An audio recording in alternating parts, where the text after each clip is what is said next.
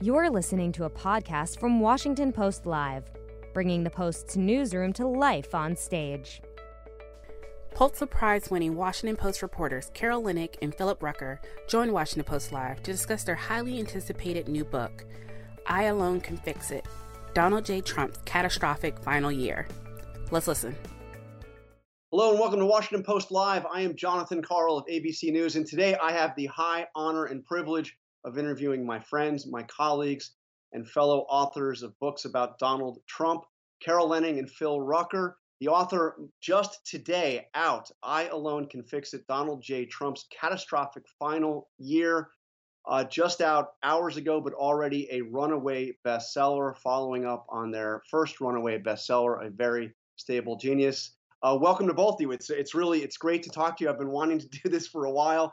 The book is filled with extraordinary revelations about something that we all thought we knew everything about already. So I wanted to start, Carol, with you. The two of you reported on this administration day to day. You wrote A Very Stable Genius, the fantastic book about the first 3 years of the Trump presidency. Did you learn anything new about Donald Trump, given how much time you had already spent, how much effort you had already put into reporting on him and his White House? You know, Jonathan, you're the perfect person to ask that question and to interview us today on our launch, because you also know this material so well. You've excavated it, and we're looking forward to your book when it comes out.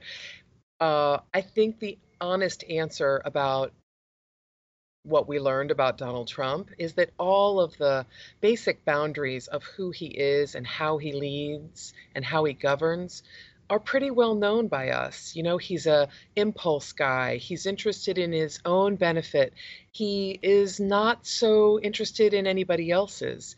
And he also doesn't follow any rule book, and it rejects norms and cares very little about sort of what Washington should do, what's polite, what's proper. The new thing that Phil and I learned that was even chilling to us, as hardened journalists as we are, is how much he was willing, the degree to which he was willing to put American lives and the democracy in peril for his own personal gain, for his own quest to maintain that grip on power that he became addicted to and loved. Insiders in that administration who looked from the outside, and even to we reporters, as if they were sort of silently acquiescing, silently standing by their man, were actually secretly in a near panic about the danger he was putting the country in during the Black Lives Matter protests, during the pandemic that lethally marched across our country, and then finally in a riot that he helped incite at the Capitol that put lawmakers and his vice president in the crosshairs, in actual mortal danger. And I think that's well said. One of the things that was extraordinary for me about digging through and going over the major events of that catastrophic year is how willing, even eager, the people really close to Donald Trump were to talk. And I want to get to some of that and some of the motivations behind the people that talked to people like you, people like me, and the eagerness to kind of set the record straight and to tell us that they had those concerns. But before we get to that, you write something right in the beginning of the book that is a really extraordinary statement. You say, this is a quote from your introduction: "Most of Trump's failings can be explained by a simple truth. He cared more about himself than his country." Phil, you're a reporter. You're a great reporter. I've been side by side with you throughout all of this. You didn't write that sentence lightly. No, Jonathan, we did not. In fact, that sentence, I think, is the only conclusion that Carol and I could really draw from all the reporting we did for this book. We talked to more than 140 senior administration officials, advisors to the president himself down at Mar-a-Lago. And to a person, uh, they all acknowledged and were concerned by the fact that the president, when he was in office, prioritized himself personally, prioritized his political fortunes. Almost every decision he made in the year 2020 about the coronavirus pandemic was based on his reelection hopes. He was thinking about, how does he position himself? How does he look strong? How does he appear tough? How does he get magical cures out into the public? How does he speed up a vaccine? It was all built around November 3rd, election day, and how he could remain in power and get reelected by the American people. That was the guiding and animating force for this president throughout, but especially in the year 2020. And that's not our judgment. That's according to the people who served him the closest, and who saw up close what he was really like behind the scenes in the Oval Office. Your trip to Mar-a-Lago, I think that you and I, the two of you and I went, we're just a couple of weeks apart. And I was struck reading your description, because it was so similar to the visit I had. I mean, you described the interview taking place right there in the middle of the lobby, Mar-a-Lago. I mean, he's got lots of places that he could sit down and talk to us privately. And I think you sat in the exact same seats I sat in, right in the middle of the lobby. You literally cannot walk into that club and go out and have dinner on the patio, or go into the bar without walking right by where the interview was taking place. My interview was scheduled for 5 p.m. I assume yours was the same? That's right. Yeah. So in other words, exactly when people start to show up for happy hour and dinner. He wanted to be seen being interviewed by people he had vilified.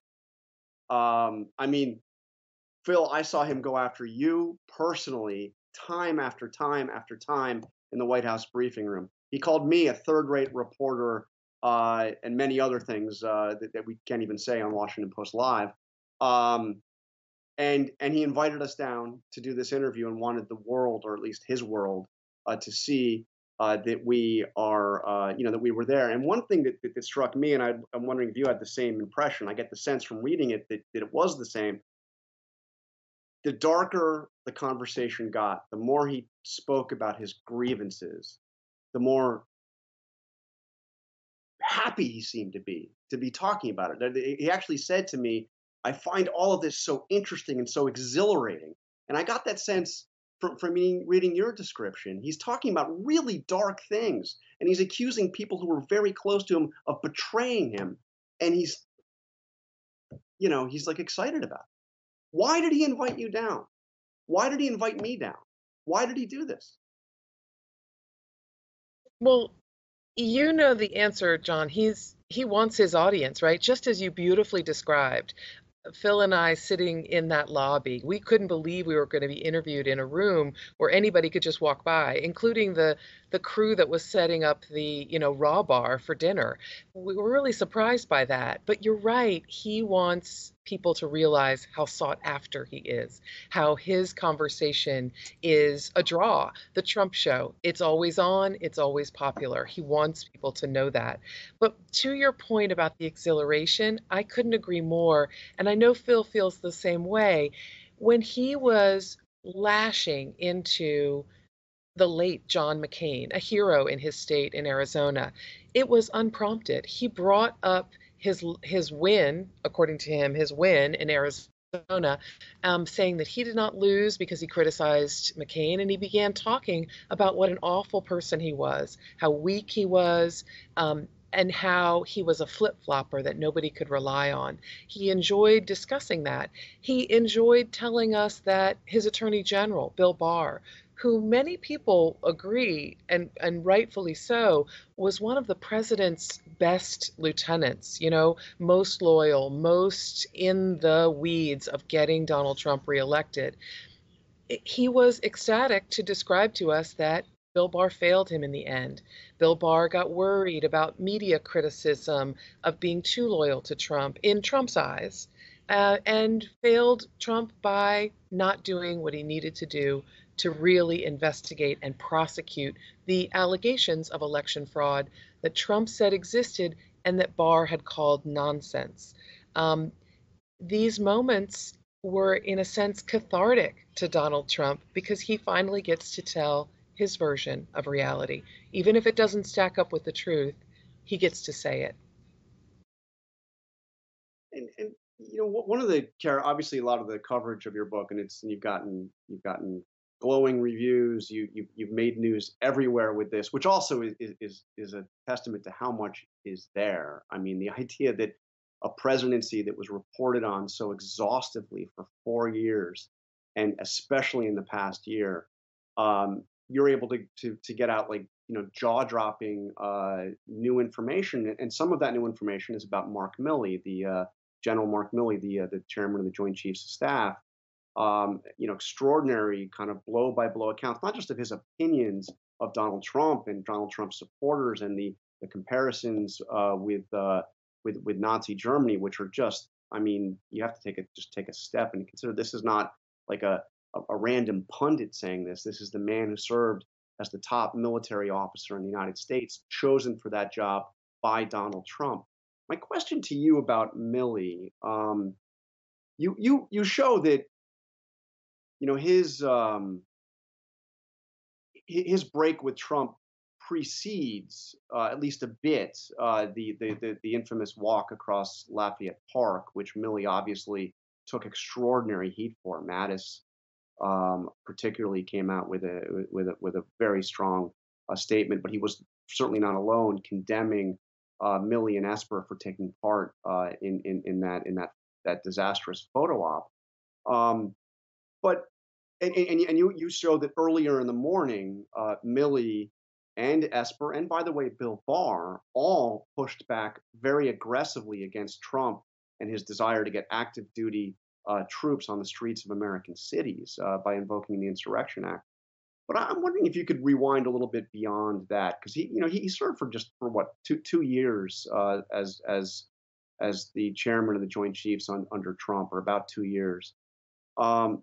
Were there indications before that that Milley felt uncomfortable with Trump's leadership or crossed him in any way? Or what's your sense? When did that falling out happen? It's a great question, and Milley is such an interesting character, not only in this book, but in the Trump presidency, in this whole era that we've been living through, because he had such a front row seat to what this president was doing, and yet he was not a political actor. He's raised in the military. He has served in battle in a number of instances. He came up through the military chain of command and was named by Trump to be the chairman of the Joint Chiefs of Staff, but he's not a political appointee. He does not consider himself a Trumper or a representative of MAGA Nation, so to speak. And he became increasingly uncomfortable, according to our reporting, with some of the things the president was trying to do in his presidency, and also uncomfortable with the lack of knowledge, the lack of information, the lack of intellectual curiosity on the part of the president. He felt that President Trump didn't fully understand the Constitution, didn't understand the divisions, the norms, the traditions of our government here in the United States. And that was concerning to Milley, who's a student of history, not only of military history, but of governmental history and understanding the way our government works. But the real breaking point came, as you mentioned, on June 1st, after the George Floyd protests, when there was the clearing of peaceful protesters at Lafayette Square outside the White House. And then Trump, of course, walked with Milley, who was wearing his camouflage uniform, and Esper and Bill Barr and other administration officials across the park to do that Bible photo op in front of St. John's Church. It was a moment that Milley regretted participating in. He actually gave a very thoughtful and forceful speech apologizing for it, which was a point that ruptured his relationship with the president, because Trump was very upset that Milley would have apologized for that photo op. And after that moment, Milley made a vow to himself that he was going to serve to protect the independence of the military, that he was not going to allow the United States military to become a political tool for President Trump ahead of his reelection campaign, and that he was committed. He was going to commit himself to ensuring a peaceful transfer of power on January 20th, when the new president, Joe Biden, was sworn in. Those days became so much more harrowing, of course, after the election, when Milley saw parallels between Hitler and Trump in what Trump was saying, the misinformation he was spewing about election fraud. But he continued to try to be a bulwark, a safeguard in preventing what he thought could have been a coup by President Trump to stay in power. You know, Carol, Phil mentions that powerful speech that Milley made. I think it was on June 11th. It was like a good 10 days after the walk across Lafayette Park. Mark Esper, it was then, of course, Defense Secretary, came out and expressed his regret almost immediately, and came out and publicly said that he opposed invoking the Insurrection Act, and something that he thought would get him fired and almost did get him fired. Why do you think Milley took 10 days to come out, which in the kind of news cycles we have now was an eternity, and he was getting pummeled everywhere for being there in his fatigues right behind the president, walking across that park? What do you think was behind that delay? You know, it's funny you say that about getting pummeled, because Esper got pummeled literally soon as he issued that public statement. I think, as we relay in the book in some cinematic detail, as soon as the defense secretary gave that press briefing where he said he would not support the Insurrection Act, he was supposed to be giving a briefing to the president in the Oval Office in about an hour and a half. And when he got away from the lectern, essentially, of his press conference, he got a call from the chief of staff, Mark Meadows, who said, "What in the F are you doing? The president is going to rip your face off." And indeed, that is what happened when he arrived at the White House. He sat down at a chair that was empty and waiting for him in a room full of cabinet members, and the president proceeded to, like a lion, roar in Esper's face about how he had undermined him. He had violated his oath to the president. Esper reminded him his oath was to the Constitution. He told him that he had usurped his authority, and it was the final break in their relationship. So there was a kind of pummeling for Esper as well. It was just different. Milley's delay, I believe, based on, again, on our reporting from people around him, was really that he planned to give a speech at the National Defense Institute, and he was scheduled to be there, and he thought that was basically the right venue. Instead of asserting himself, throwing himself in front of a stage, he knew he was going to have a stage soon enough. And he took his time and rewrote his speech, according to our reporting, and explained that he felt very, very, very deeply about America's 400-year-old sin, racism that underpins the country. And he was very upset about the way in which he had let himself be used, essentially. He didn't want the military in any way to look political, and he apologized for that. And again, within moments of finishing his speech, he heard from the president, who said, "Why did you apologize?" And Milley said, "You know, I'm a Catholic. When I do something wrong, I say I'm sorry and I move on." And Trump responded to him, "What's wrong with walking with your president?" It's funny, the way he treated Esper and the way he treated Milley were quite different. He had a lot more respect for the man with the gold on his chest. It's one other thing you point out in the book regarding the dressing down that Esper got is one of the things that upset Trump was that Esper's press conference was at the same time that Lindsey Graham was holding a hearing about how Trump had been mistreated during the Russia investigation, and he wanted to know. It was as if he was like worried about the counter programming notion of it. I want to ask you about another key player. Forgive me, John. Can I break in there and just say that I also was so humorous to Phil and to me, because according to our reporting, Esper was flummoxed. Like, what are you talking about? What hearing? The president is thinking about the TV schedule, and Esper has no idea what he's talking about. Yeah. Anyway, just an amazing moment. He's always programming. And so January 6th, you write about Ivanka Trump, who was one of the few people. I mean, one thing that's striking about January 6th is how empty the building was. You know, Robert O'Brien was traveling in Florida. Jared was coming back from a trip to the Middle East. The place seemed kind of empty, and there weren't many people around. But one person who was there in her second floor office, as you described, is Ivanka Trump. And you write of something she said in the morning, so before the speech, before the riot. You write that she said, this is regarding Giuliani and what Giuliani had been saying, about the election fraud and on and on. This is not right. This is not right. Who did she say that to? Was that something she said to herself, or who did she say that to? John, she said that while she was standing on the outside of the Oval Office. She sort of whispered it to a couple of advisors who were within earshot of her. It was at the same time that President Trump was at the desk on the telephone with Vice President Pence, who was back home at the Naval Observatory. This is in the morning before Trump went out to the ellipse to give his speech, before Pence made his way to the Capitol to begin presiding over that joint session of Congress. And Trump was pressuring Pence on the phone to do what Trump thought to be the right thing, which was to effectively use his power as the vice president to overturn the results of the election. And Ivanka felt that was wrong. She said that's not the right thing. She then, after the phone call ended, according to our reporting, went into the private dining room of her father and spoke to him one-on-one to try to persuade him. She was obviously not effective there, because the president proceeded to go out to the ellipse and make his feelings about Pence known to the world.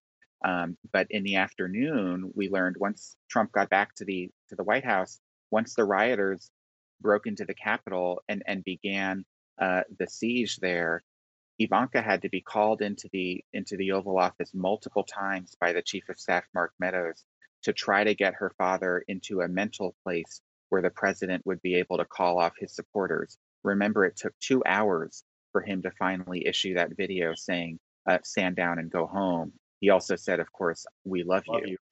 Yeah.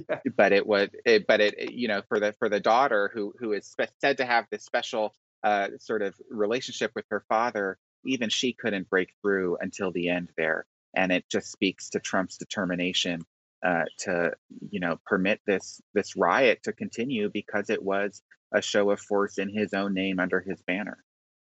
So you also write that Ivanka went, you point out that she attended the rally but did not speak. I want to read a passage from your riveting chapter on January 6th.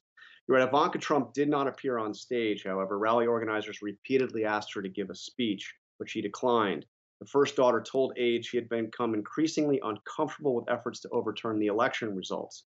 Yet she told them she decided to attend because she hoped to calm the president and to keep the event on an even keel. Now, if that in fact was her goal, she obviously failed miserably. What I'm wondering, she's obviously has, this is the story that Ivanka tells. Do you believe it? Do you believe that she was really trying to calm her father? And do you see any sign that before January 6th, she was actually taking any actions whatsoever to get him off this, the repeated lies and the disaster that everybody could see coming? Is there any effort that she really, if she felt so uncomfortable and she felt that this was so wrong, that she actually did anything about it before, this failed effort, I guess, on January 6th? Based on our reporting, John, it appears that, as her, Ivanka was essentially the stable pony for her father. And she came in to essentially calm down the racehorse. But our reporting also indicates that while she may have been feeling these things and whispering them quietly to aides, she wasn't very forceful, at least in the beginning. But when things fell off the rails after rioters breached the Capitol, after everyone could see essentially one of the icons of democracy under assault, under literally a battlefield on the Capitol Hill, when that happened, a lot of people started to get very worried, and she was among them. Multiple times, she was brought down by Mark Meadows, the chief of staff, to return to the office to try again to persuade her father to make a stronger statement. No, no, no, just a little stronger, to quell, to call off the dogs, essentially. And I take your point, though, and Phil and I both are really on guard for this, and were in the reporting. I take your point that it's a very effective spokesperson and calm her for her father, at least before, as the storm was growing and was obvious to so many. Yeah, I mean, it seemed that both she and Jared Kushner were kind of MIA during those weeks That's right. leading up. And then of course Ivanka's one statement herself on her Twitter feed was calling the rioters American patriots, telling them to go Yeah. home, to obey the law, but calling them American patriots, which of course she deleted. Let me ask you, I think that one of the things that you've done so effectively in your section on January 6th is outline what was going on with the National Guard, which has been so opaque. Do you what is Can you summarize what your sense of what Trump's role, if any at all, in getting National Guard troops to Capitol Hill during this riot? And is there any evidence that he was resisting it on January 6th? Just talk a little bit about that, because you really go kind of minute by minute with the Capitol Police and what was going on. Talk about Trump's role on January 6th. John, that's an important question. Our reporting shows that Trump played virtually no role in mobilizing the National Guard or mobilizing any sort of law enforcement or military response to the siege at the Capitol. In fact, it was Vice President Pence who was being held in a secure location underground at the Capitol, his own life in danger, the life of his family members in danger, who was on the phone with the Pentagon, on the phone with congressional leaders, and urging a swift response and effectively acting as the commander in chief. And that's because Trump, according to our reporting, was back at the White House in the private dining room off the Oval Office, watching it all unfold on television, but not actually doing his duty as the president and as the commander in chief to respond in any way. It was an extraordinary couple of hours where you had a president completely MIA and the vice president filling in that gap. And you actually saw at the Pentagon senior leaders, the acting defense secretary, Chris Miller, the chairman of the Joint Chiefs of Staff, Mark Milley, and others were responding and taking orders from Pence and in very close contact with Speaker Pelosi, with Senator Schumer, with Senator Mitch McConnell, and the other congressional leaders to sort of strategize and understand how to respond to what was happening at the Capitol. And they didn't really care what Trump had to say because the president said nothing. I mean, just what you just said, Phil. I mean, let's not just let it pass by. That is an extraordinary statement, and we've heard it directly from Chris Miller, who is the acting defense secretary. Chris Miller was on the phone during the riot at the Capitol with Nancy Pelosi, with Chuck Schumer, with Mitch McConnell, with Mike Pence, and he listed all those people and others who reached out to him, and not once did he hear from the President of the United States. No. I mean, it's an extraordinary statement. We have about less than a minute left. I want to put you on the spot very quickly. Does he run again? And if you guys, you can give me, there's two of you, so you could give me a yes and a no, and one of you will be right. I think he's making all the noises of somebody who wants to run again. We know how much he enjoys that spotlight. We're not in the prognostication business. Yep. But right at this moment, he sure sounds like a guy who's running. Phil? Yeah, I agree, John. If he had to make a decision tomorrow, I think the answer would be yes. But we know that a year or two in politics is a very long time. He's at an advanced age. Who knows how his health is going to be in 2023 when he arrives at that decision? So we'll have to see. But if he had to choose today, he would run. And we want to know what you think, John. I've been thinking no, but I'm much less convinced in that prediction given the events of the last several weeks. So we shall see. Anyway, we are out of time. I could have used the "we are out of time" to avoid answering that question. But Carol Leonnig, Phil Rucker, author of the already runaway bestseller, just out. There it is. I Alone Can Fix It. Great to talk to you. I'm Jonathan Carl. As always, thank you for watching Washington Post Live. Check out what interviews we have coming up. And please head to WashingtonPost.com to register for more events just like this one and get more information about upcoming programming. Great to see you guys. Congrats again on the book. Thank you so much. Thanks for listening. To hear more interviews from this series and other Washington Post Live programs, visit us at WashingtonPostLive.com.